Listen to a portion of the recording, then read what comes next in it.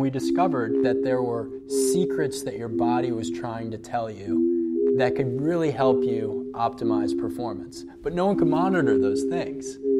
And that's when we set out to build the technology that we thought could really change the world. Welcome to the Whoop Podcast. I'm your host, Will Ahmed, founder and CEO of Whoop, where we are on a mission to unlock human performance. At Whoop, we measure the body 24/7 and provide analytics to our members to help improve performance. This includes strain, recovery, and sleep. Our clients range from the best professional athletes in the world to Navy SEALs to fitness enthusiasts to Fortune 500 CEOs and executives. The common thread among Whoop members is a passion to improve. What does it take to optimize performance for athletes, for humans, really anyone? We're launching a podcast to dig deeper.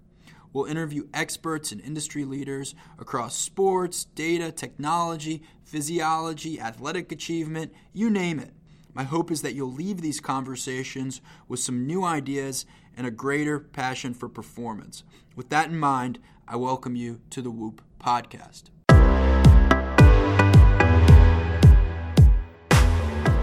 I just had this really strong feeling that I was never really going to feel that sense of peace that I was looking for, that sense of happiness that I was looking for, if I just continued to study from a book.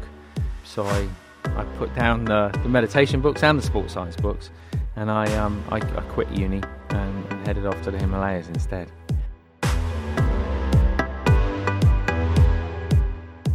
Today I'm talking to Andy Puddicombe, co-founder of the wildly popular meditation app Headspace, which has over 30 million downloads to date. Andy is just about the last thing you'd expect from someone who started a tech company.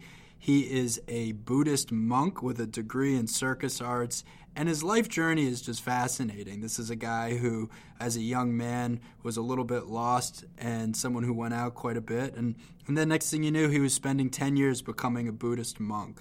And when he returned back to the UK, he met his partner, Rich Pearson, and he created Headspace, which, if any of you have downloaded, you're definitely going to recognize Andy's voice because he's the voice of Headspace and guided meditation. We also talk about how he uses Whoop to think about his own health and the many things he does to optimize performance every day. If you're someone who meditates, this is a must listen. If you're someone who doesn't meditate, this may convince you to give it a shot. And I think that's a great thing for anyone. So without further ado, here's Andy and his world-class voice. Andy, thanks for doing this. It's a pleasure. It's good to meet you, Will. So we are sitting here in your Venice studio. It looks like a space that you've spent a lot of time and been really refined over the years. There's so much I want to talk to you about, but I thought I'd first start just by asking you, how did you get into starting Headspace? Yeah, when I look back at that whole journey, I kind of see that there's a few kind of points along the road. There's getting introduced to meditation at a really young age. Sort of 10 or 11 years old, and doing that kind of growing up. Obviously, there was going away and becoming a Buddhist monk. I say obviously, but having done that and training for all those years. And then I think there was the realization of there are a lot of people out there who are looking for ways to cope in life. Not just cope in terms of struggling with stress and sleep and that kind of things, but also to sort of optimize life as well, and not necessarily having the tools and the skills. So I think going back to the UK and meeting my co-founder, Rich Pearson, about 10, 11 years ago now, that was the significant kind of shift that ended up us both going on this journey of Headspace. Well, we'll come back to it. I think it's amazing what you guys have built, and you should be so proud of it. And I personally think meditation is incredibly important. Like, it's something that I've introduced in my life, really changed my life. I think it's a superpower. And for anyone who's listening, who sort of isn't sure if meditation's right for them, I highly, highly recommend it. And for you, you got into it at a young age. So how did that happen? Yeah, it was with my mum. Mum was, she's pretty progressive. Still now, she's still she has this thing that she was always a little too early with things. And I still think that's the case. She's in her mid-70s. She's still working full-time. It's like therapy and stuff. But even growing up, we had a sensory deprivation tank in our garage. Like, she was running like therapy clinics and things. She started going to meditation classes when I was about 10 years old, and I just went along with her. And it had it sounds strange because it wasn't. I was living a very normal 10-year-old life. Like, we weren't, like a crazy family or anything, it wasn't sort of the center of a cult or anything. I was doing normal things, and I was playing rugby and football and tennis and basketball, and, I was super sporty, but I really felt like I needed that grounding in my life, even at that age. And I found that meditation, for whatever reason, gave me that opportunity to step back from, the stuff that was going on in my life and the emotional pressures of growing up, and just kind of give me a greater sense of calm. And what was your meditation practice then? So I started off with TM, actually, so Transcendental cool. Meditation. So I did 20 minutes in the morning, 20 minutes in the evening, and that was... That's what I do. Oh, you do? Okay. Yeah, I like it. Yeah. Yeah, I found it really helpful. What I discovered kind of over time, and I think it's such a personal kind of journey, and different approaches are going to resonate with different people. On that journey, I just discovered some other sort of techniques and sort of philosophies, I guess, some broader philosophies that I found really sort of captivating and engaging. And yeah, as I say, that eventually led to me going down the path of becoming a Buddhist monk. Now, was it obvious that you were going to become a Buddhist monk, or did you have sort of this tipping point moment? It was in no way obvious. Okay. So to give some context, I was at university. I was studying sports science. I was working as a personal trainer. I had a girlfriend. There was none of the foundations. Nothing's pointing towards Buddhist monk at this right stage. now. Nothing is pointing towards Buddhist monk. Yeah. I was also still competing in gymnastics, so very sort of physical. And I was going out drinking a lot as well. So yeah, you wouldn't have thought it. And then I think I just it's probably about halfway through my degree. I was probably about a year and a half in. Just kind of hit a real point. How old were you at this time? I was 22. Okay. So I'd gone to university a little bit late. I took 3 years to go traveling before I even thought about going back. So you were always adventurous. Let's leave it at that. Yeah, I think that's fair to say. Yeah. And I just hit a point where I just felt that I was quite regularly overwhelmed in my mind. I'd gone through some stuff in my late teens, been involved in a car accident where some people had died. My stepsister had died as well. I read about that. You had this like really brutal year it was of just your life, right? a really tough year, and I had dealt with it to the extent of sort of getting by, but I'd never really kind of sat with that stuff and got comfortable with it, or as comfortable as you can. And I just had this really strong feeling that I was never really going to feel that sense of peace that I was looking for, that sense of happiness that I was looking for, if I just continued to study from a book. And at some stage I had to kind of take that next leap. So I put down the meditation books and the sports science books, and I quit uni and headed off to the Himalayas instead. And how did you decide the Himalayas were the right place even to go? So, like, is there a becoming a Buddhist monk manual, or? I wish there was. There should be. Maybe there's a market there. Yeah. Do you know, I was actually heading for Thailand, and the girl that I was going out with at the time, lovely girl, and she was really into sort of Buddhism. And probably about 3 months before, it was clear that obviously we were going to break up and I was going to go away. But we were chatting about sort of where I was going to go. And a friend of hers had just come back from Dharamsala, where the Dalai Lama lives, and was saying how amazing it was. And I kind of thought, well, at this stage, I mean, it was a pretty loose plan. I just knew I wanted to become a monk. Right. I was going to fly to Bangkok, and I heard about this. I was like, nah, actually, I'll go there. So I flew out to India, and I started my journey in northern India, up in the foothills of the Himalayas, where the Dalai Lama lives. Wow. So you land in India. Yeah. And at this point, do you have like a lot of possessions with you? I feel like the whole mindset is you don't need anything. You just you're about to become this new this new person, right? Yeah, it's a very strange thing, because obviously this is before, and it's really hard now, isn't it, to even remember that time. This was before sort of the internet and being able to just Google, what do I need to become a Buddhist monk, and do I need to take anything? And there was the Lonely Planet kind of guidebook, but that was about it. So I probably went off with fairly standard sort of backpacking kind of gear. Nothing there that was particularly valuable, and everything that I was happy to kind of give up. But it was probably a little bit later kind of on my journey so you train to become a monk. Right. Versus a layperson and as a novice monk. And there's a stage in which you kind of give up your worldly belongings, as they say. So there was a time where I kind of had to give up or I chose to give up everything. Right. Sort of clothes and all my possessions. So what is that first week or first month like? And at any point during that where you're like, okay, I may have overthought this, like I may have gone too far. Yeah, most days. I bet it's really hard. Yeah, well, it's interesting. There's definitely I get the impression from other people I've spoken to, friends who've gone down this route. There is an initial kind of high, which is it's essentially the honeymoon period. You've arrived there, you feel like you've shed all the kind of stuff from your past, and it's so nice just to be able to sit in silence. And then it's kind of like, ooh, this is actually pretty hard, and my knees hurt, and I don't know if it's a bit boring sometimes, and I think inevitably sitting with oneself is quite challenging. So and what were you doing on a daily basis? So at that stage, I was just doing retreat. So I was meditating from morning till evening, and that's amazing. It was probably I could have probably found a slightly less steep on ramp.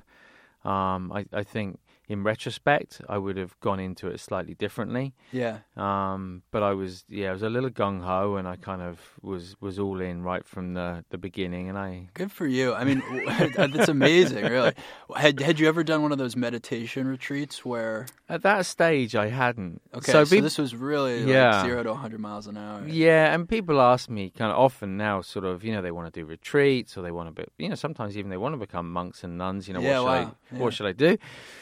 And I say, well, first kind of establish a daily practice, maybe just sort of, even if it is just 10, 15 minutes. People want to become monks before they got a meditation practice. For sure. People get excited about stuff, And that's and then pretty gung-ho. Yeah, it's pretty gung-ho. And then people are like, well, should I do one of those 10-day retreats? And I'm like, well, maybe just start with a weekend, and see how that goes. And then maybe do a 5-day, and then do a 10-day and build up slowly. I feel like that's the sane way to approach it.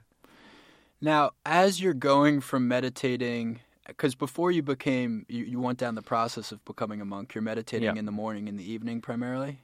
When I was a lay person. So maybe 40 minutes a day. Yeah, I was probably doing somewhere between half an hour and an hour a day, yeah.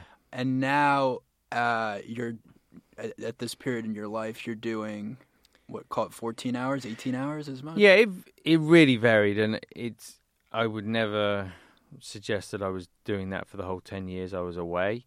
So sometimes in the monastery you're in retreat, and sometimes you're not. When you're not, you could be doing anything like sort of 4 to 8 hours a day, maybe. It depends on the monastery and the focus of the monastery. But when you're in retreat, when you're in sort of, if you go into like a year-long retreat or something, then you're doing anything between 14 and 18 hours of meditation a day. So did you start in the retreat? Yeah, so I first I did some short retreats. So I started off with a month, and then I did 3 months. And then I realized that actually I needed to dial that back a little bit, and I went to a monastery where I was more involved in the community and learning the philosophy and psychology, and not doing quite as much meditation. And then slowly I built back up to a place where I was comfortable being in longer term retreat and sitting for sort of more time. So that transition for your body I find kind of fascinating, right? Because you go from 40 to 60 minutes of meditation a day to almost, at least 50% of the day you're in some kind of meditative state. Yeah. What did you start to notice about the way your brain was behaving, the way your body was behaving? Yeah, it was the way you looked at the world.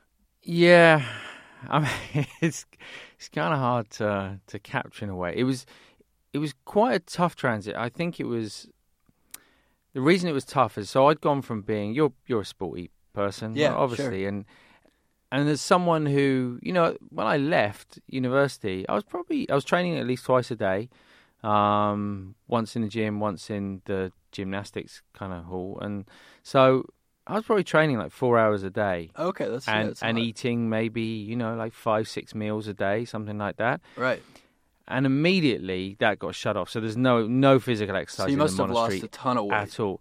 I lost a ton of weight, but it was more the energetic system. I feel like we all become habituated to condition, to the way we live. Sure. And so suddenly, kind of sitting there, I felt like I might sort of explode, because I was so used to expending that energy, and all of a sudden I was just sitting there on the floor with my eyes closed, completely still. And so I actually found that was the hardest kind of part of the transition. It probably took a few months, I would say, for the body really to sort of let go of that and to sort of be comfortable, not expending that energy. So to not feel that need to exercise Exactly. or expend an enormous amount of energy. Exactly. So I really feel like it took a long time to sort of regulate. And again, I was still, 22, 23 years old. So at that age, the body doesn't necessarily kind of enjoy just sitting still all day long. There's a bit of kind of transition to happen. But as that became more comfortable, definitely things started to settle down. I started to experience, a calm that I'd never experienced in my life. Definitely a little more clarity. And I think most important of all, just a greater willingness to sit with the mind as it is. We have a tendency as humans to move away from the mind whenever it gets uncomfortable. So we move to distraction. Right. And in the monastery, there is no distraction. Right. You can't turn around and pick up a magazine or flick through your emails or phone someone. You just have to kind of sit with the mind as it is. And that over time creates a confidence in just being with oneself as one is in each and every moment. Yeah, there's something really powerful about what you just said. One of the things that I've found so valuable about meditation is that, at least in the first few months when I started doing it, so I've been meditating probably for over 4 years now. Yeah. I started to see myself in the third person from Right. time to time throughout the day. Yeah.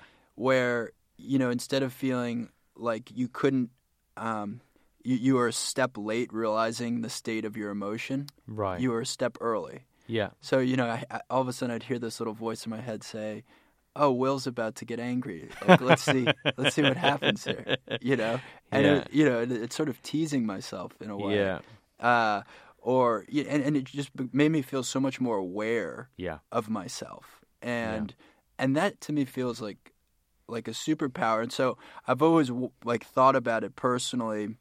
How much deeper does this go, right? Yeah. Like, how much further could I take this? And that's why I find what you went through so fascinating. I mean, it sounds like you're asking for an introduction to the monastery. And if you are, No, I'm not there yet. But No. but I think that that's why I have an enormous amount of respect for what you went through, and I feel on some level like you're operating at a much more powerful level because you've been through this experience. Yeah, or I'm just a very slow learner, and it took me that long. It's a funny thing. It's all relative. I understand kind of when people sort of why they might think I have a lot of experience, but I look at my teachers, and I feel like a complete novice. Like, alongside them, like many of them have spent sort of 10, 20 years plus in retreat. Not just living in the monastery, but in retreat, meditating, kind of. I mean, it's mind-boggling. They don't even lie down at night time. They sit in lotus at night time and maybe sleep for a couple of hours. I mean, for me, that is mind-boggling. Those are the people worthy of respect. The Whoop mindset in me is so interested in what's happening to their body physiologically because they've trained their bodies in a way that is so special. I think it's just completely unique. It'd be amazing to get whoops on them. Yeah. I mean, I'd genuinely be fascinated to see what I love looking at populations that are a little extreme. A lot of the, I don't know if you've come across it, but a lot of the early fMRI studies that were done around sort of meditation were actually done with fairly experienced monks, people who'd spent a long time in retreat. And they were looking obviously more at sort of brain activity and the neuroplasticity and the way in which the sort of brain changes through that training. I think that was one of the it's one of the things that has changed the perception of meditation and mindfulness, is that it's not just a psychological sort of shift, but there's a physiological shift, and not just in the chemical markers in our body, but the brain itself is experiencing change in the same way as when we go to the gym and train a muscle. The brain itself is receiving more blood flow. The cortex is getting thicker. It's getting stronger in the areas where we want it to. So we tend to experience kind of more focus or happiness, whatever it might be. Well, I want to come back to that because we have seen actually a lot of fascinating data on people on Whoop who meditate. I'd love to. It's really amazing. Yeah. So just back to this period of your life where you're becoming a monk, I find it so fascinating. What was something, or what were things that you learned from these teachers that you feel like were otherworldly? Like these guys were doing things that, just sounds on some level almost impossible, like to be in retreat for 30 years, right? Yeah, I mean, what the top was end, it that you felt around them? Or when I met people like that, I just experienced an incredible sense of warmth from them, and kindness and acceptance. It's really rare in this world to be in the presence of people where you feel no sense of judgment, where you feel they're unconditionally loving and kind, and it's amazing, isn't it? As much interested in your welfare, arguably more interested in your welfare than you are yourself. They're able to kind of see life in a very, very different way. So I think from them, I learned a sense of humility. And perhaps it reorientated what I thought meditation was about. When I set off, it was like enlightenment or bust. It was that kind of mindset, which is insane, but it's quite typical as well. And then over time, it was kind of like, well, actually, maybe it's more about stability of awareness and stability of compassion, having an open and a curious mind, not being too sort of fixated in one thing or one goal, and just being more present moment to moment. And that, I think, if you have that as the context and the approach for meditation, then all of a sudden there is no pressure. There's no kind of trying to grasp or attain something, a particular mind state. Instead, again, it's just being at ease with the mind as it is, and in understanding one's own mind a little better, hopefully understanding the minds of others and being able to empathize and feel compassion in a way ordinarily we might not always be able to. So interesting. If you were at a social gathering and there was a monk there just dressed in normal clothes, like you wouldn't know from appearances that it was a monk, would you be able to recognize that person just by the feel of them? So this is the interesting thing, You don't need to be a monk or a nun to have stability of awareness or compassion. True. I think it's really important. So I know people, I actually know some people who just naturally, they seem to exude these qualities. Which is amazing. Which is amazing. Yeah. Like some of us have to go away for many years and train in them.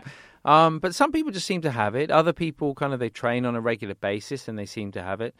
And others have obviously trained to a much greater extent. I often think about one of my teachers. So he did 3-4 year retreats on the spin. So he did 12 years in retreat. He wasn't a monk.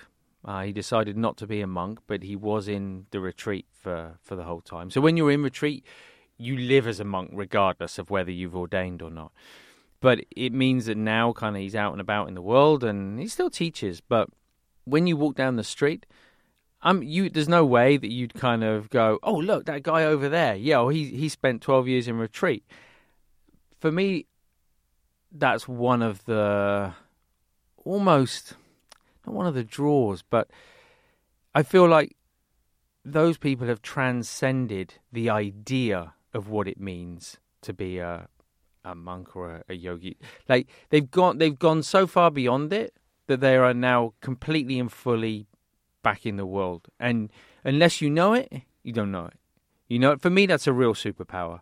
Yeah. For people who walk around in, I meditate T-shirts or whatever it might be, it's a bit like, well, okay, that's a label, that's an identity, and that's a bit of a trip.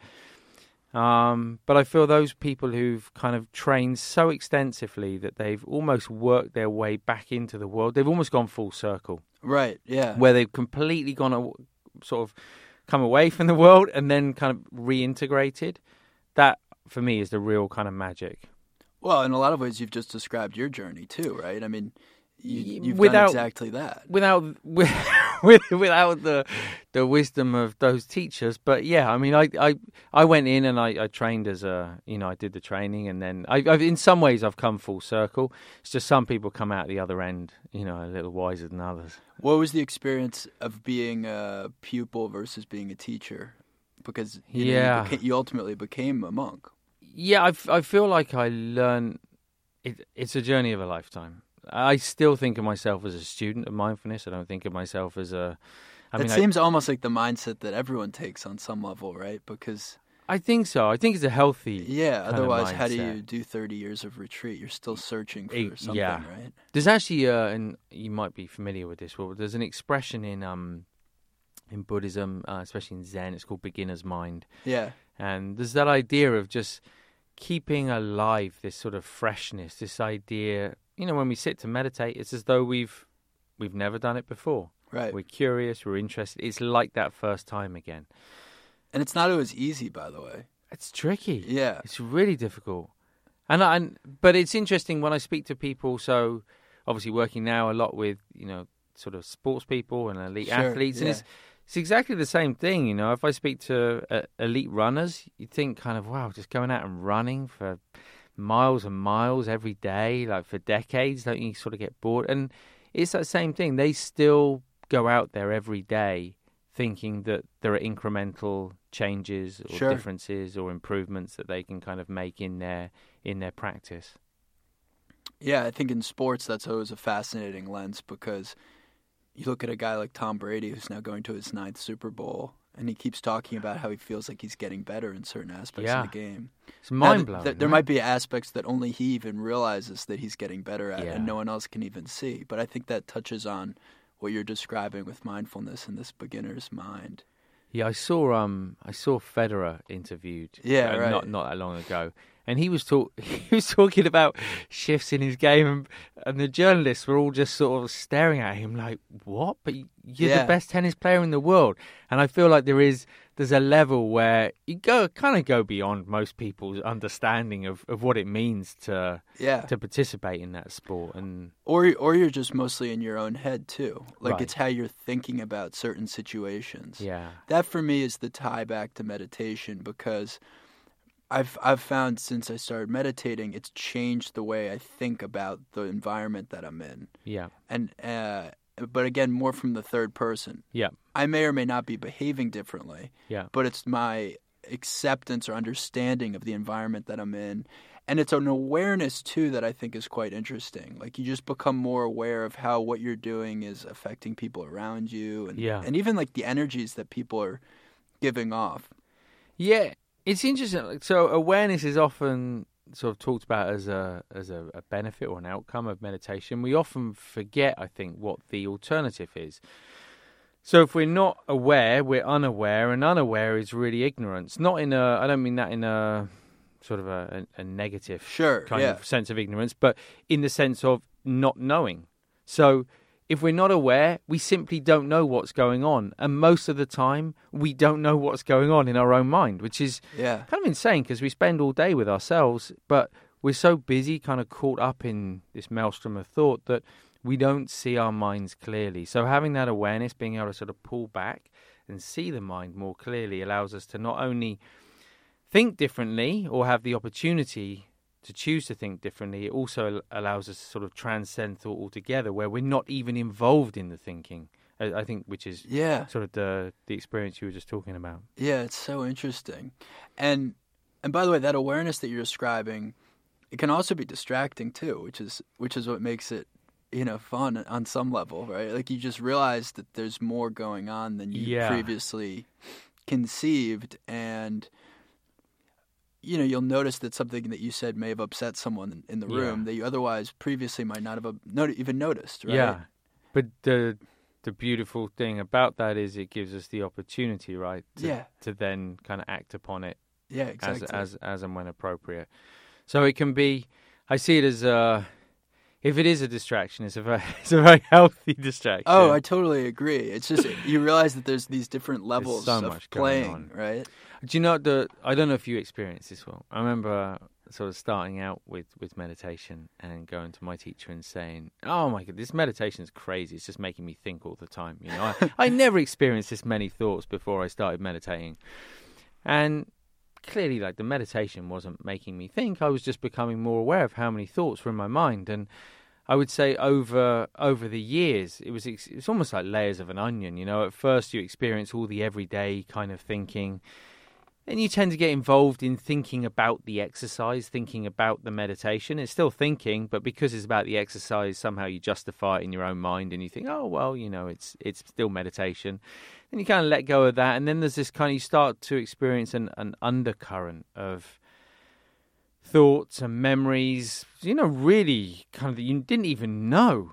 Yeah. Kind of still existed in your mind. And there's this, sort of increasingly sort of subtle layers of thought, I would say.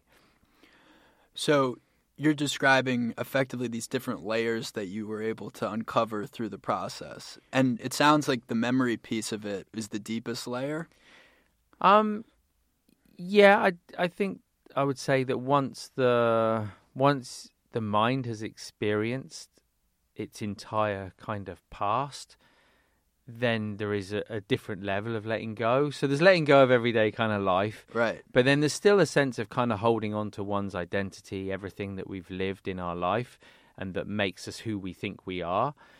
And in order to sort of let go of that, we kind of, to some extent, need to experience all those things, not get bored of them, but almost they no longer kind of fascinate in the same way, so we're not so attached to them. And as we become less attached to them, we're kind of free of them. That's so interesting. So the moment you officially become a monk, is that, from a process standpoint, is that like a bit of a surprise where they just tap you one day and now you're a monk? Or No. or is it like you passed it, the big test and there's a ceremony and everything? It does vary tradition to tradition and monastery to monastery.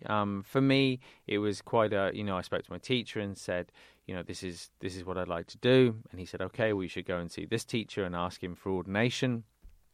And I went, and you make a commitment for a certain number of years. And then at the end of that commitment, it's just quite different. I think in the West, people often have that idea of, maybe it's through Catholicism, things sort of once you become a monk or a nun, that's it for life. You kind of, right. It's a bit different in the Buddhist tradition. Thailand, you can go in and out of the monastery 8 times in your lifetime. In the Tibetan tradition, you normally commit for, I think it's 1 year, 3 years, or life. And so at the end of that commitment, you either stop being a monk that day, or you reordain for another kind of period of time. So it was, it's quite a sort of an official, some ritual around it and a small sort of ceremony, and all of that stuff just kind of helps strengthen the resolve and the commitment that you're making. And what does that ceremony look like? So the night before, most people by that stage are novice monks and they've got their head shaved anyway. But if you've got a little bit of hair there, they'll kind of shave your head for you the night before and leave just a tiny, tiny little bit on the top for the final shave. For the teacher to like cut it off with a pair of scissors in the ceremony. And you make you just make some commitments. You're essentially signing up to some values and some guidelines in which they're guidelines to create a framework that will allow you to find that stability of awareness and compassion in your life. So less like rules. There's a rule book, but they're not really rules. They're more sort of guidelines on how to live a healthy and happy life. At least that's my understanding of them. And I would think that in becoming a monk, you kind of already know what those rules are well before that ceremony, right? You've already proven to follow these guidelines. Yeah, so they these days, I think back in the 60s, you could pretty much just rock up and, yeah, sure, you can be a monk, come on in. And then they experience sort of the challenge and difficulties of Westerners just showing up and doing that. so especially at that time. So, yeah, I think now sort of you're a lay, you train as a lay person, and then once they're happy with you and you're happy with them, kind of, then you train as a novice monk, and then once you train as a novice, then you take full ordination. So it does allow everybody involved to be sort of fully on board with the journey you've chosen. Wow. And so at that point, you're now a monk. Now, how long did you stay as a monk before returning to the UK? Yeah, so all in all, I was away for 10 years. At the end of my last kind of commitment as a monk was in the Tibetan tradition. It was for 3 years. At that point, I actually thought that I was going to do it for life. And I remember sitting down with my direct teacher, not the teacher who I was going to ordain with the next day. I sat down on sounds very romantic, but on a rock kind of overlooking these trees up romantic. In the Himalayas. It was a big moment, And, yeah, sure. He said, what do you think you're going to do? Are you going to go for sort of 3 years or for life? And I said, I don't really know. What do you think? And he said, well, it's for you to decide, not for me to decide. What a healthy response. Yeah. That's the perfect monk response. and he said, look, but if you're really not sure, maybe leave it up to this teacher, who was ordaining me. And I had a phenomenal amount of trust in this guy. For whatever reason, I was happy for him to decide. So in the end, I went into that room the next day and I said, I don't know, but I'm happy for you to decide. If you think I should take vow for life, I'll do it for life. Wow, isn't that an amazing amount of power to put in someone else's hands? Retrospectively, yeah. But I felt it, and yeah. Well, there's something so healthy about what you just said, to be at a place in life where you have so much peace that, yeah, I could do this for the next 3 years or forever. Yeah. It sounds amazing to say that. I'm not sure if I'd have been quite so cool with it, down the road. But at that time, it just felt like the right thing to do. And look, retrospectively, I may be grateful that he said, well, maybe just do another 3 years. And then let's reassess. And then sort of see how you go then. Wow. So, okay. So then after 3 years, yeah. How did you know it was time to come back? So at that stage, I'd gone into retreat. I'd gone into sort of longer term retreat. And then I was in Moscow. So I was teaching. I'd gone to one of their centers, one of their meditation centers, to teach in Moscow. And it was living there in Russia that I found that I wasn't in a monastery anymore. I was in a meditation center. So I was the only monk there. So I was essentially kind of living as a monk, but in a city, And a lot of people would come along in the evenings. They're just regular people coming from their jobs, some Russian, some expats. And more, I could see there was a real demand for people who wanted to meditate, but who didn't necessarily want or weren't comfortable necessarily with me dressed in the robes of a Tibetan Buddhist monk. And at that point, you'd been wearing those robes for 10 years? Not for 10 years, but okay. For in different monasteries, you wear different kind of outfits. But, sure. But yeah, I've been wearing kind of different clothes for a long time. And do the outfits at all signify your stage of being a monk, or do you get certain garments like as you become more experienced or anything like that? No, mostly they're the same. It's just different traditions have different sort of colours. Sure. Well, it's sort of sports teams or something like that. Got it. And and there were some expats in particular, one in particular, who came along, and he's a dear friend kind of now, but his take on it was, look, even at his office, there were people really sort of struggling, and he'd love to have me in to do some work with them, but it's really difficult, dressed as a monk, and it was an oil company, it was in Russia, kind of, and it really kind of just got me thinking about, what I was most passionate about, and what I felt most passionate about, whilst I had a huge amount of respect for the tradition and the cultural kind of lineage of meditation. It was giving people the tools that would make a difference in their life. So that tilted the decision, I guess. And at that point, you moved back to the UK. I did. So I moved back to the UK for a number of reasons. I stayed living in Russia for 6 months or so, and then I moved back to the UK. And you were having like some health challenges at that point? Yeah, I mean, I think you talking about cancer. Well, not yet, right? Okay. I was going to say that was a little bit later. Yeah, it was before you had cancer. I think it was.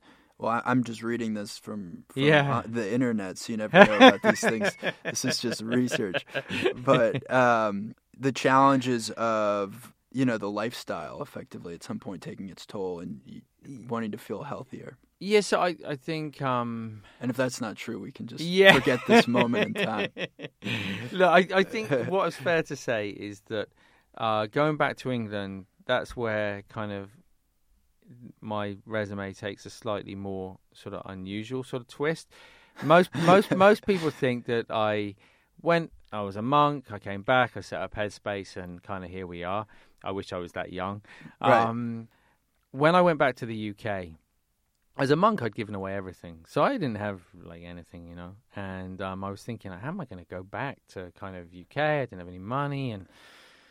And also as a monk, I spent a lot of time kind of, not being physical, and I felt really different, Oh gosh, I really wanted to get back into my body, and it was a very sort of strange sort of feeling. And so when I was living in Russia, a friend of mine was training at Moscow State Circus, and he was doing a 4-year degree there. He said, look, come along, meet some of my teachers. I know you used to do a lot of acrobatics. Maybe, you just find it interesting. And I hadn't done it for a long time, and so I was keen to go. And I enjoyed it so much. I decided to send in an audition tape cassette, as they were back in those days, to a university in London where you could do a degree in circus arts. And what year are we talking, roughly? So this was in 2002, I think. Okay.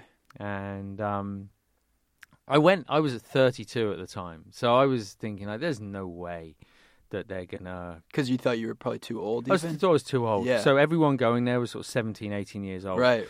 So I made this audition tape, and I sent it in and thought, well, look, maybe one, it provides me with a way to go back to the UK, kind of, and get some help from the government, because there's financing and stuff for older students. And also, more importantly, sort of just to get back into my body and just kind of re-assimilate a little bit, because, I didn't feel like I was that sort of connected, maybe. And amazingly, I got into this university degree. So I moved back to London, and during the day, I trained in the circus, and in the evenings, at weekends, I wrote the content that's now people listen to on Headspace. Oh my gosh. And so there's a couple other things that are fascinating to me. What was it like reacclimating yourself to even paying for things and like wearing normal clothes, and also being around people that, by the way, were not exuding the same energy probably as all the monks? You probably walked around and just pitied everyone because they, I can't imagine if I was around monks all the time like that, and just experiencing that kind of an energy of positivity that you described. It'd probably be weird to... I mean, it's different. At the same time, the human mind is the human mind wherever you are in the world. Yeah. And I think, in a way, it's definitely not a sense of pity, because I think once you've seen your own mind really clearly, and you've seen the craziness and the neurosis, there's no way you could ever pity anyone, because you kind of know ultimately we're all there. We all share that. And yes, through meditation we can have sort of greater awareness of that. But it definitely took a little bit of time to kind of settle into that. Paying for things wasn't so much fun. I was like, what? Yeah, right. You got to pay for stuff? Unfortunate.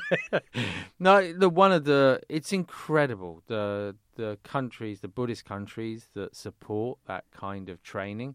It's remarkable. The communities they give to the monasteries, and that allows the monks and the nuns to train in that way. It's an astonishing thing.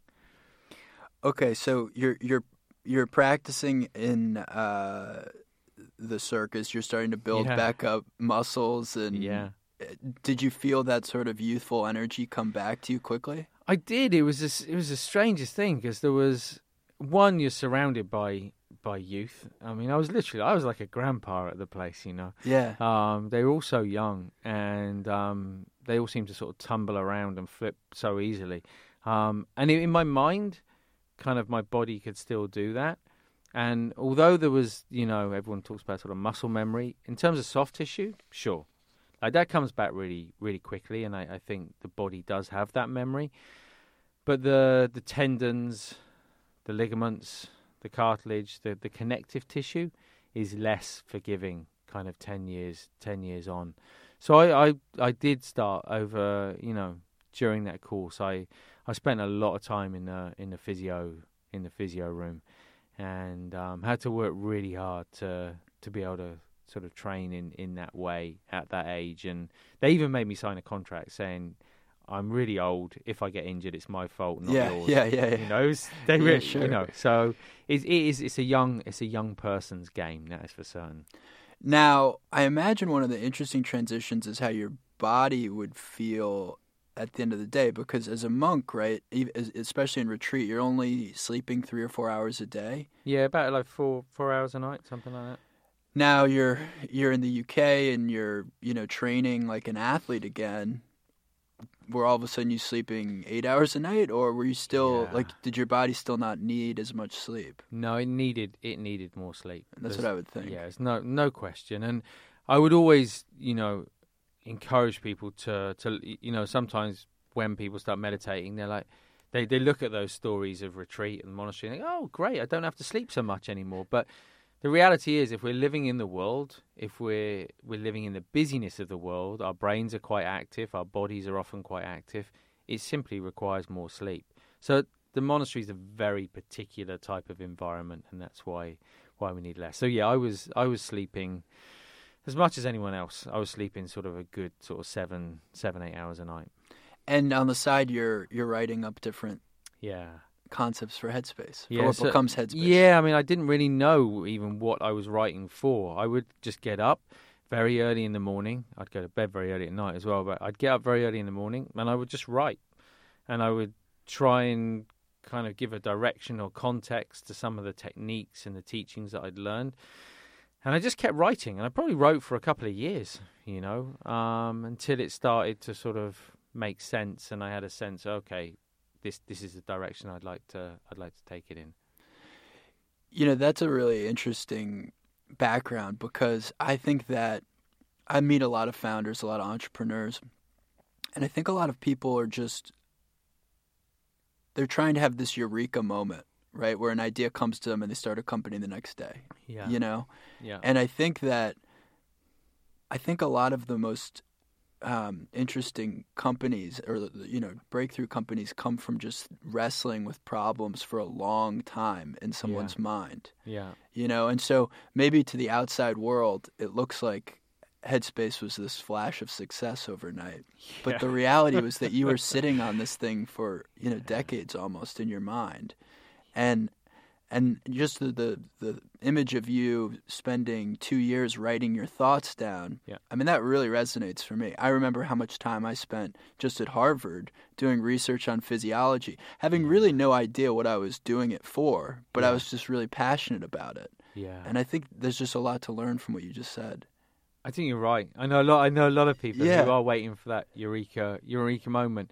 And when I look back at Headspace, you know, for anyone listening who's thinking about starting a company, you know, to give it some context, you know, yes, there was the training kind of as a monk, and then there was the couple of years of writing.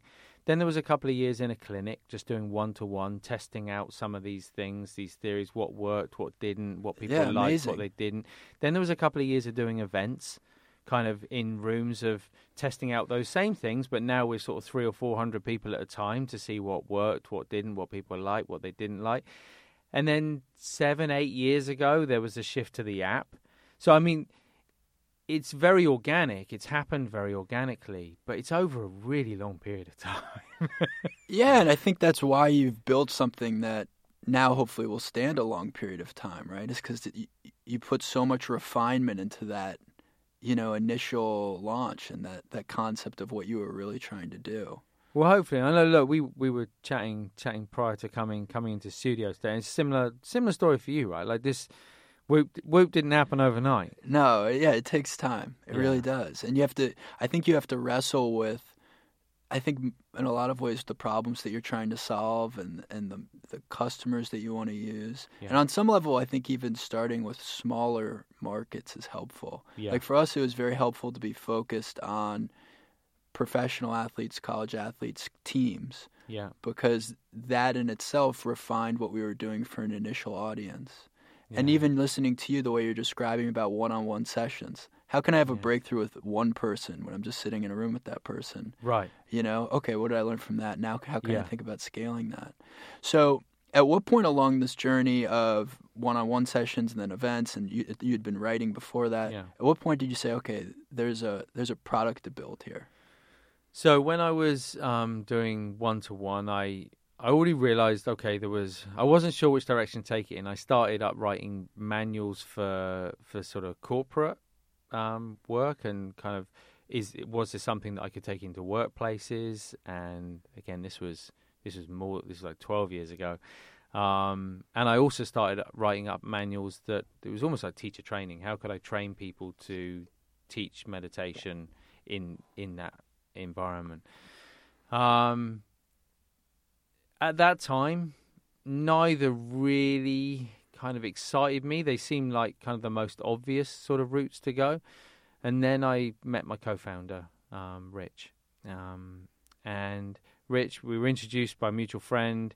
The mutual friend said, look, Andy's looking for ways to take his experience and practice outside of the clinic. And Rich had come out. He was a bit bruised from an early start in advertising and marketing. That whole world of agency, which is exhausting. Right. He wanted to learn meditation. We did a skill swap, and after 3 months of chatting to each other about the potential of it, we just like, we've got to do this. Like, let's work together. It's awesome. We were both equally excited. Very different skill sets, but very complementary skill sets, and it just made sense.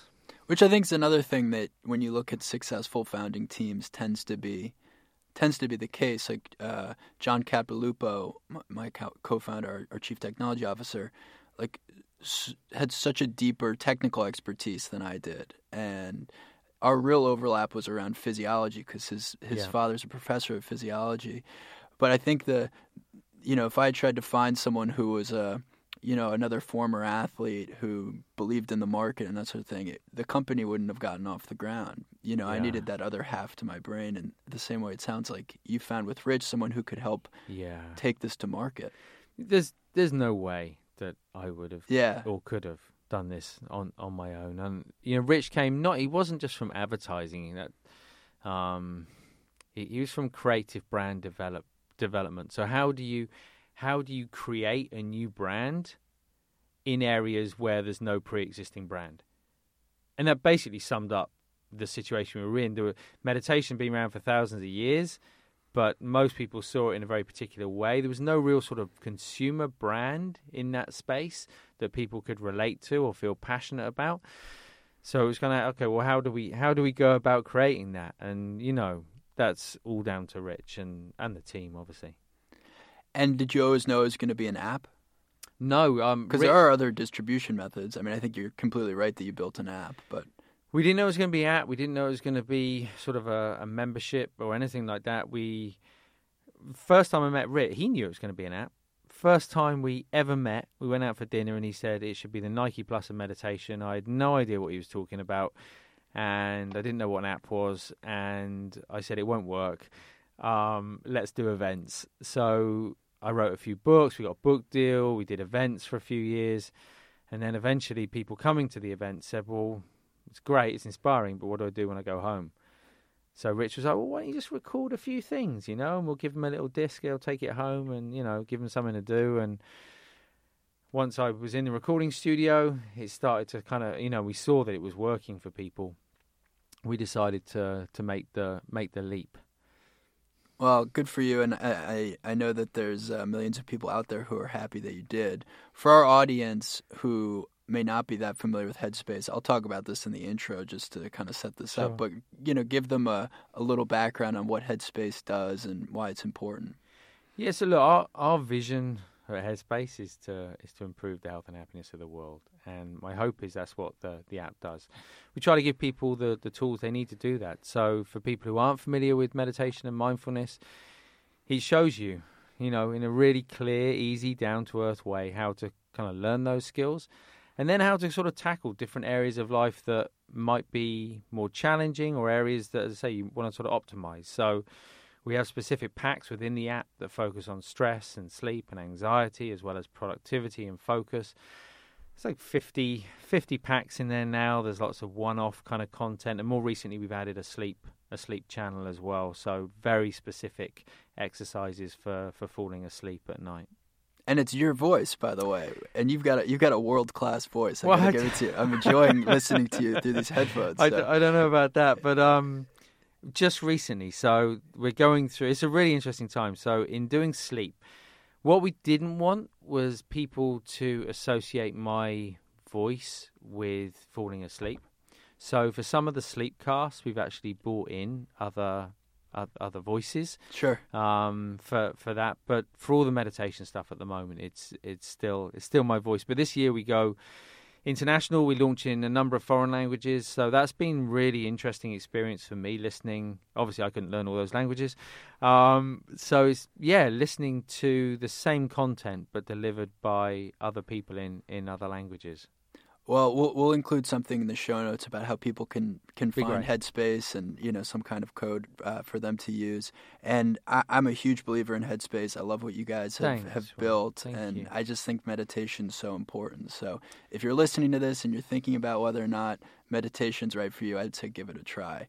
One of the coolest things for me about founding Whoop is now getting to discover Whoop users who have gotten value out of the product. And I was really blown away one day to be reading the Wall Street Journal of all things, and it's an interview with the founder of Headspace, and I'm looking through, and it's a screenshot of your phone. And it's what's on the Buddhist monk's iPhone, which in itself is a funny concept. The Buddhist monk, the iPhone, and what do I see but a Whoop logo sitting there? And you said very flattering things about Whoop in that article. So I've been really excited to meet you ever since, and I'd love to hear how you've used the product and gotten value out of it. Yeah, no, and look, I'm really not just saying this because you're sat here. Both myself and my wife, we are just massive fans of it. We were introduced to it probably I became aware of it probably about 3 years ago, but got it on my wrist probably about a year and a half, maybe 2 years ago. It was one of your team actually had reached out to Headspace. They'd done some initial research on how meditation, mindfulness was impacting HRV. Yep. And we started kind of conversations which have now led to sort of some research collaboration. And as part of that conversation, they said, would you like to try it? And I've always been really skeptical of wearables. I've tried some in the past, many actually, and never really stuck with any of them. So, but I said, yeah, look, I'll give it a go. And it coincided with, look, Headspace has been growing like crazy over the last few years. The team's been growing. I've been increasingly busy. We've had two children in the last 4 years. And other than some surfing, I had really just sort of stopped training. And I'd got to a stage where I wasn't necessarily kind of happy with how I felt in myself physically, and I was really missing that physicality. So Whoop actually became sort of my partner on that journey. I made a couple of sort of commitments to myself for 2018, which is really unlike me. I don't kind of normally make resolutions or anything like that. And it not only held me accountable, it taught me a lot about how I trained, how I could train better, how I could recover better. It taught me a lot about my sleep as well. So genuinely, thank you. I love it. Oh, that's amazing. So for you, I would imagine that, you're someone who naturally sleeps well and someone who's, I would just think, I mean, I haven't looked at your data, obviously, because we don't just dive into users' data. But, I would think that your body is very adapted, so to speak, because of all the training that you've done with meditation. Is that accurate? I think it makes a difference. Yeah. Yeah. It's difficult, right? Because I don't have a benchmark of before and after. Sure. Which, by the way, is something we love at Whoop when we can see that, too. Yeah. Like you take someone, this is back to the monk practice. Like, it'd be so interesting to have seen your data as a 22-year-old who, had a bit of a party lifestyle from time to time. Yeah. And then you go, become a monk. And then in the monastery and then back again. Yeah. So I'd love to have that data.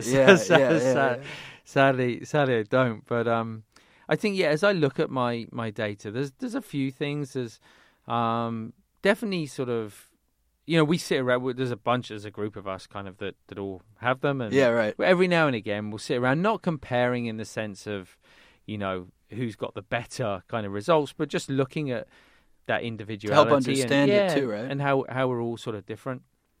And look, I think definitely sort of night times, for me, the really interesting thing is more sleep doesn't equal better rest. Right. Necessarily. Yeah. I would always encourage people to get more sleep because I think there's more chance of having better rest in that time period. But will quite often have shorter nights where I experience kind of better rest, and I might have a longer night where I don't necessarily have the same quality of rest. I think REM sort of, for me, it tends to be fairly kind of good, if good's the right word. Elevated. I tend to experience sort of, a reasonable amount of REM and deep sleep in those sleep cycles. Which are the most important periods of sleep. Yeah. Right. Obviously, having young kids and a baby in the house, that's not always the case. But mostly I tend to sort of sleep sort of pretty well. What does your routine look like over the course of the day? So what time do you wake up roughly? So I get up just before 5. So I start. I do an hour of cardio in the morning at 5 o'clock. Good for you. And you haven't meditated at that point yet? At that time, no. Okay. So before having kids, meditation was the first thing I do every day. Now I know if I don't get out and do that exercise, meditation I can get in now other times in the day. That hour of cardio, if it doesn't happen then, it ain't happening. Yeah, right. So I get up, I do that, and then I'll come into the studio normally and I'll do my meditation. And so you'll do meditation in this room even, or occasionally, normally in my office upstairs, but. And then I'll be... how long will you meditate for? It varies. Anything between half an hour and an hour. Depends what I have time. And I bet your resting heart rate on Whoop gets quite low during that. It does. Yeah. It does. What has surprised me, and maybe this is maybe going into too much detail, but what surprised me about is just the genetic predispositions of some of this data. Yeah, true. So, for example, my wife is a crazy athlete. So she's like super fit, and her resting heart rate will be really, really low. It doesn't matter how hard I train or how long I train for. My resting heart rate will never get close to hers. Sure. Even after a lifetime of meditation, even after doing all the cardio. I just cannot get it kind of close to hers, to her daily kind of. And then when I look at HRV, you'd think kind of my HRV would, be sort of at a reasonable kind of level. It's very consistent, but it's actually quite consistently kind of low. So I still score a lot of green, kind of in terms of recovery. But it's not that my HRV, when I look at other people's HRVs, I'm like, wow, how am I even living? Kind of by comparison, mine's kind of quite low, but it's consistently low. And it's been interesting that even in having done the meditation and even in training that regularly, it doesn't necessarily shift. I haven't seen HRV kind of go up, but what it's shown me is that, okay, this is the range in which my body kind of works, operates, and operates. And if I can if I can ensure that I'm well recovered each day and operating in that green zone, then I don't really kind of think too much about it. Well, you're touching on an important phenomenon about Whoop that was always important to me, which is that we need to understand you specifically, Right. not necessarily how, like the raw data, right, Yeah. is not as important as the feedback, so to speak. Yeah. So you need to understand your baselines versus what we see today. Yeah. Right? So today's information versus the last 3 days or the last 30 days moving averages. That's how Whoop looks at data. It's always what happened today or what are we seeing today versus your recent averages. And that's how we give you a recovery score in the Yeah. morning that says, hey, Yeah. you're ready to go, or your body's run down. And it's far less important how that heart rate variability compares to your coworker or your teammate or Yeah. other people your age. Now, it's interesting to look at. People get competitive about it, but you're right. Like a lot of it is genetics, and one of the most important things is, can you keep it in that range for a long time? Yeah. Because these things often get worse with age. Yeah. So if you're fighting aging, Yeah. you'll stay within that range. So it sounds It's like very diplomatic, Will. Very Yeah. diplomatic. No, it's true though. But it is Yeah. true. I'm It's both definitely in the diplomatic and true. I'm in the passage of aging. I'm not really fighting it, but I think most of that group that we all they're 10 years younger than me. Yeah, there you go. And there's some real kind of significant differences. So you wake up in the morning, you do cardio, you meditate, and Yep. then you're kind of diving into work. Yeah, and then I'm into work. It might be writing, it could be emails, could be recording. Yeah. I travel a lot to give sort of whether it's talks and press and things like that. I normally try it 3 days a week at lunchtimes. I try and get in a strength training kind of physio type session as well. And then in the afternoon I'm back into either recording or writing, or 1 day a week I'm just meetings kind of at Headspace HQ, so meeting with the different teams on the various projects we're working on. Will you meditate before bed? Occasionally. So this really depends on the rhythm of family life, and this is for me one of the biggest takeaways of the monastery is that as much as I encourage people to meditate, also to be flexible in the way that meditation kind of comes into your life and the situation in which you live, in which one lives. So I know some people who kind of say to their kids and their partners when they get home, no, don't talk to me, I'm going to meditate. So, okay, that's one way, and It works for them. For me personally, I've chosen to have a family. I chose to get married.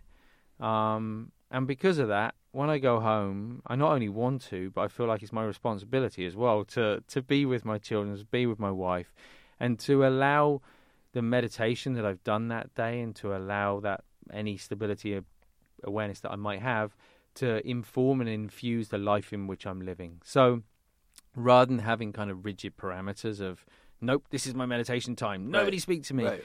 It's kind of, okay, this is my life, and kind of maybe it's okay just to be present, being with the people that we love. Do your kids meditate, or does your wife? My wife does.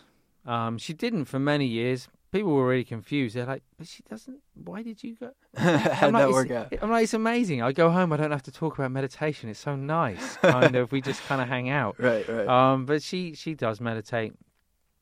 She started when she was pregnant with our first child. Kids are 1.5. He's definitely too early. A little too early. And 4.5. So the 4.5 is just learning some sort of basic stuff now. We have so many members who write in and say they're doing it with their 3-year-olds. I'm a little envious because I would love Harley to be doing it. I think again there's his character. I would say he's very lively, quite energetic, and and I have to do it in person with him. I tried it once with the app, And I put it on one night time. He was struggling to go to sleep, and I said, "Well, just give you a little kind of exercise to do." And and I put it on. He was like, "But," he said, "But Daddy, that's you." And I'm like, "Yeah." And he said, "But can I not listen to Peppa Pig? I'd like to listen to Peppa Pig, like some kid's cartoon." And so for him, like the voice, he can't disassociate. It's just his dad. Right. And so kind of when we do it, we have to do it sort of lying on the floor side by side together, and we kind of have it as a game rather than using the app. You know, I'm trying to balance in my mind right now the fact that I think it's phenomenal that a 5-year-old could learn meditation and carry that with them for their whole life. And then I'm also thinking about how much I value now meditating, having not done it for such a long period of time. Yeah. Because, again, you have this contrast moment where I can even see Whoop data, for example, before I meditated and after. And, you know, our companies are doing some research together around this, which is super exciting. Yeah. But my Whoop data is significantly better from meditation. Yeah. And my mind feels better and everything feels better. And so it makes me super appreciative of meditation. And, you know, it's like, do you need bad to appreciate good? I don't know, but it's like it makes me so appreciative of meditation. I feel like it's a little bit like brushing one's teeth or having a shower, and maybe you can go like a few days without doing either, but it's so much nicer for oneself and for everyone around us if we brush our teeth and shower on a regular basis. I kind of feel like it's the same thing. Kind of, we've never really thought about that very much because we just grew up brushing our teeth and having a shower. We got the idea very early on that it's important to be clean and like look after the health of our body. We didn't necessarily get the message it was important to look after the health of our mind. So I feel like with kids growing up, that will just become part. I really believe it's already part of curriculums in schools and stuff. I really believe it will just become part of how we grow up. Well, I like that association that you created. It's, you know, meditating's as fundamental as taking a shower. Yeah. Yeah. That's awesome. And so one of the things that we're working on as companies together is looking at professional sports teams who introduce Headspace, and then seeing the response on Whoop. And we won't go specifically into the teams that we're working with right now and stuff because we haven't announced all that. But I think it's fascinating just the research that we've seen at Whoop on people who meditate.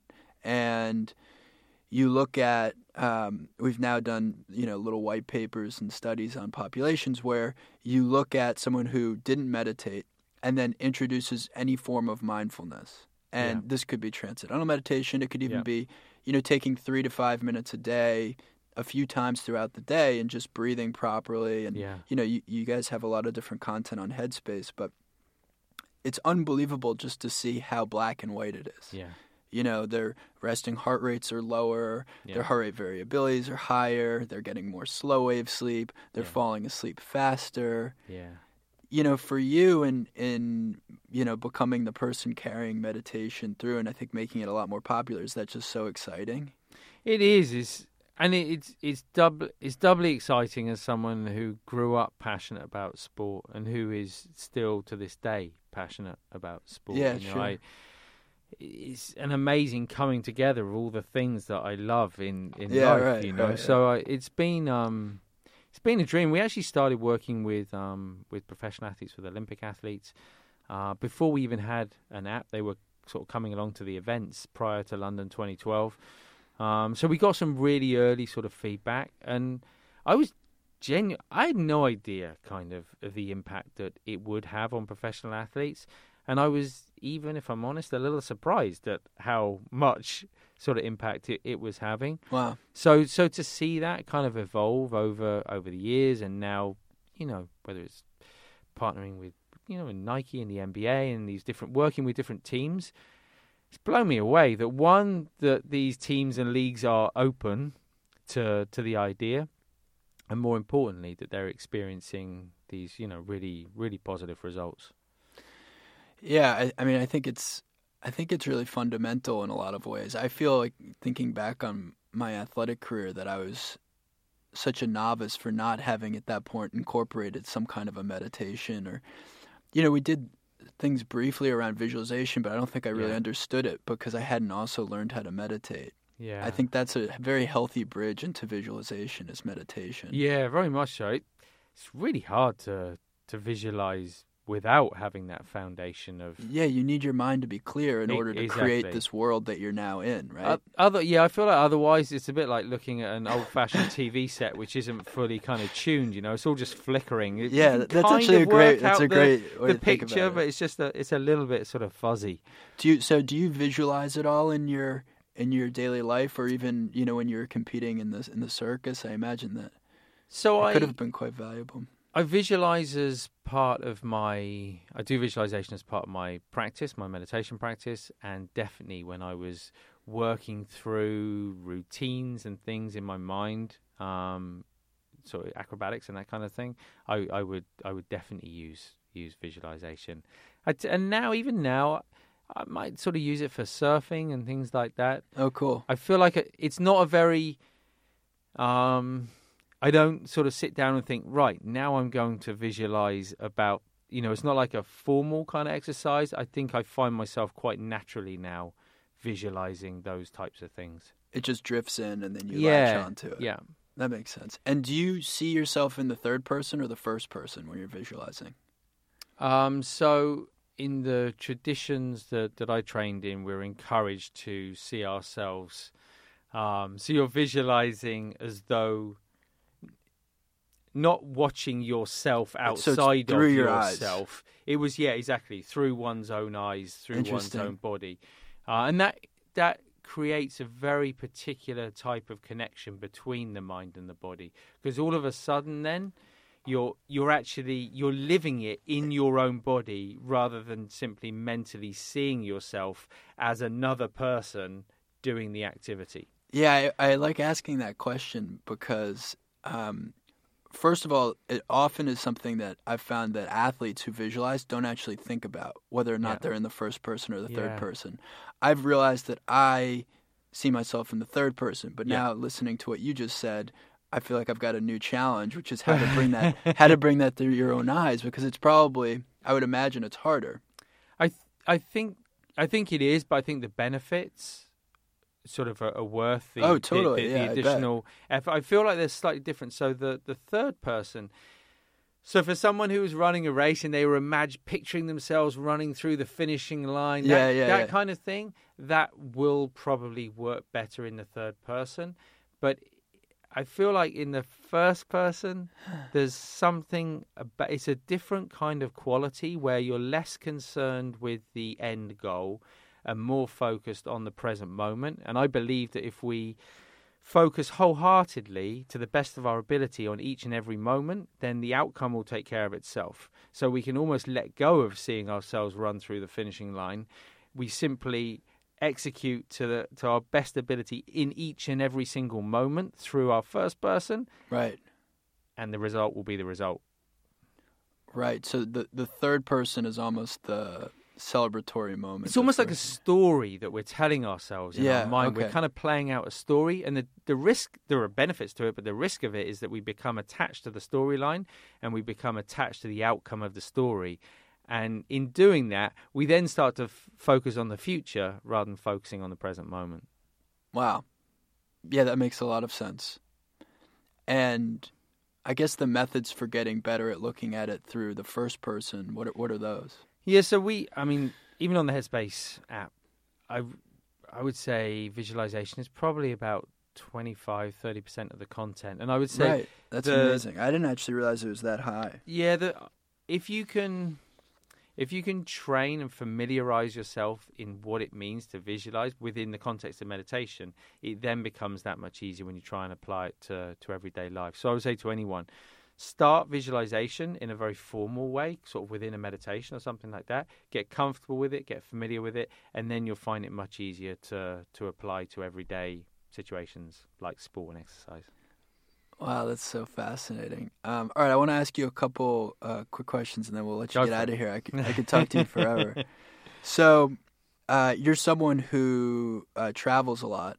Do you have any tips for how to, feel better when you travel? And, how do you improve your recovery on Whoop, as an example? Yes, so I know there are a lot of different theories around jet lag and everything else. I can only say what works for me personally. Yeah, just personally. what works for you. So to maintain my same daily routine wherever I go. So to still, regardless of the hit I take on the sleep or anything else that first day, to get up at 5 o'clock, to do cardio, to do my meditation, to have the same sort of breakfast that I normally would and everything else. All those things kind of help set me up and settle into that new time zone. As soon as I arrive in a new place, in a new time zone, I find the best thing I can do is sit to meditate. I feel there is something very grounding. It's almost that in taking that time out, you almost sort of let go of where you've come from. You let go of the time zone. You're not caught up in that, it's 7 o'clock, but it's really 12 o'clock. And you're kind of that storyline in the mind that just kind of gets in the way of everything. I feel like it just grounds you and allows you to let go. So that's one thing that I'll always do. And then, nutrition for me is massive. It's trying to maintain kind of those regular, fairly regular meal times and similar kind of diet. I feel like if I'm looking after my mind with meditation, my body with some exercise and healthy nutrition, and I'm going to bed at a sensible time, and if those things are in place, then I'm pretty happy wherever I go in the world. What are you doing from a nutrition standpoint? What's your diet look like? So we are in our house, including the boys. We're like 95% vegan, I'd say, and have been for sort of the last sort of 5 or 6 years. Vegetarian before that, and that for us, kind of as a family, works really well, and that for me personally has been really helpful. About 5-6 years ago, I got cancer, and off the back of that, me and my wife together, we did 1 year of just raw. Wow. Completely raw and vegan raw. And it was an experience. I imagine you also have to get somewhat comfortable with fasting in that process, right? Because there's going to be a lot of times where you're not going to have access to the food. Exactly. Fortunately, I had a bit of practice experience in the past. A lot of practice. So that was fine. But I really enjoy. I feel like now we've found something that works for the whole family, that isn't extreme, that allows us to travel and eat out and to be kind of comfortable wherever we are. What's the lowest recovery you've gotten on Whoop, and why did that come about? It's probably like an 18%, something like that. I don't know if that's especially low. It's in the red. Yeah, you were in the red. I know that. And it would have probably just been it would have been early into last year where I was still working out what the load was. So, look, it was 9 sessions of exercise a week with 1 day off. Right. And I was trying to kind of find the balance of, how much was too much. And to begin with, I did a little bit too much, and I found where that line was and was able to kind of... So it was mostly from overtraining, probably, overstress. Exactly. That seems pretty healthy. Are you someone who drinks alcohol still, or no longer after...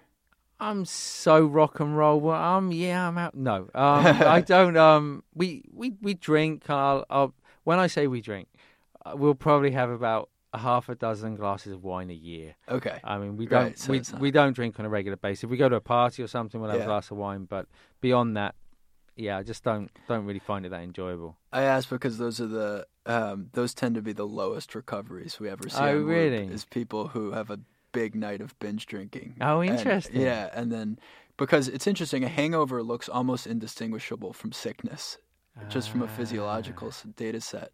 The sleep doesn't look good. Yeah. Your heart rate's really elevated. It's interesting. You can actually see the alcohol trying to come out of your system. Because, someone who normally has a resting heart rate of 45 will fall asleep with a resting heart rate of 80. Right. And then over the course of the night, maybe it gets to 65. Right. But you're still 50% elevated, Yeah. And which is actually quite similar to what it looks like if you've got a cold or, okay. And so, because you may still spend 9 hours in bed, if you're trying to recover from something like that. But the sleep will be so inefficient and your heart rate variability will be totally out of whack. But that's where it's it's interesting how you think about weighting these different statistics. Yeah, alcohol's a massive disruptor to sleep. Yeah, I still remember the days. What are some things that we can expect for Headspace coming out soon? So, I think moving into areas beyond meditation, as I say, we've already gone into sleep. There'll be other areas that we move into. International this year is really big for us. So that's awesome. There'll be half a dozen kind of countries around the world where we'll be launching in foreign languages. And so those are going to have different voices? Exactly, yeah. Oh, wow. Yeah. It's going to be hard to scale your voice. My Japanese was just not strong enough. So yeah, we've got other voices, and then I think the other two big areas, science. We have an entire science research team. We're working towards FDA approval for Headspace Health, and working currently on about 65 different trials around the world. So I think the science kind of thing for us is really important, that we have both authenticity and also kind of science, that it's evidence backed. It's not us just saying, hey, try any old kind of relaxation or meditation. It's kind of like these techniques that have been passed down over this many thousands of years, they're still around because they work. Right. And through science, we want to show you how they work and why they work.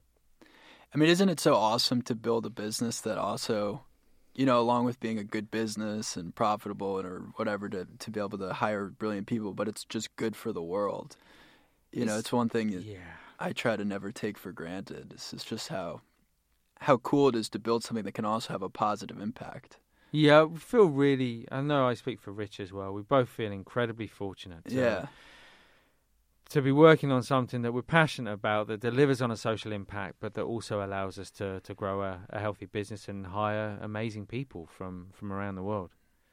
Where can people find you online, or if they want to interact at all with me personally or with Headspace? Well, either. Yeah, I mean, look, if Headspace you'll find on Twitter and Instagram sure. and Facebook and everywhere else. And you've written a few books as well. So that's probably a good way to get introduced to some of your thoughts. Yeah, so look, I wrote three books. One kind of the Headspace Guide to Meditation and Mindfulness was the first one.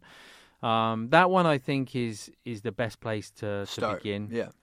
Talks a lot about the journey that I went on, but I think so much of it applies to how people kind of use the app and how they get introduced to meditation. There's a second one on food and a third one on pregnancy, all kind of how you can apply mindfulness to these different areas or periods of life. But yeah, if you can go to headspace.com, is probably a good place to start. Or you can just download the app from iTunes Store, or App Store. Yeah, totally. Well, we'll include that in the show notes. And Andy, this has been so much fun. Congratulations on what you've built. Pleasure. Thank you for being a Whoop user. Yeah. Pleasure. My pleasure. Thank you. Thanks, Will. Cheers, man. Cheers. Thank you to Andy for coming on the podcast. I could have chatted with him for hours, and I hope you found the conversation as enlightening as I did, and I'm sure there's more to do with Headspace in the future. If you're not already a member, you can join the Whoop community now for as low as $18 a month.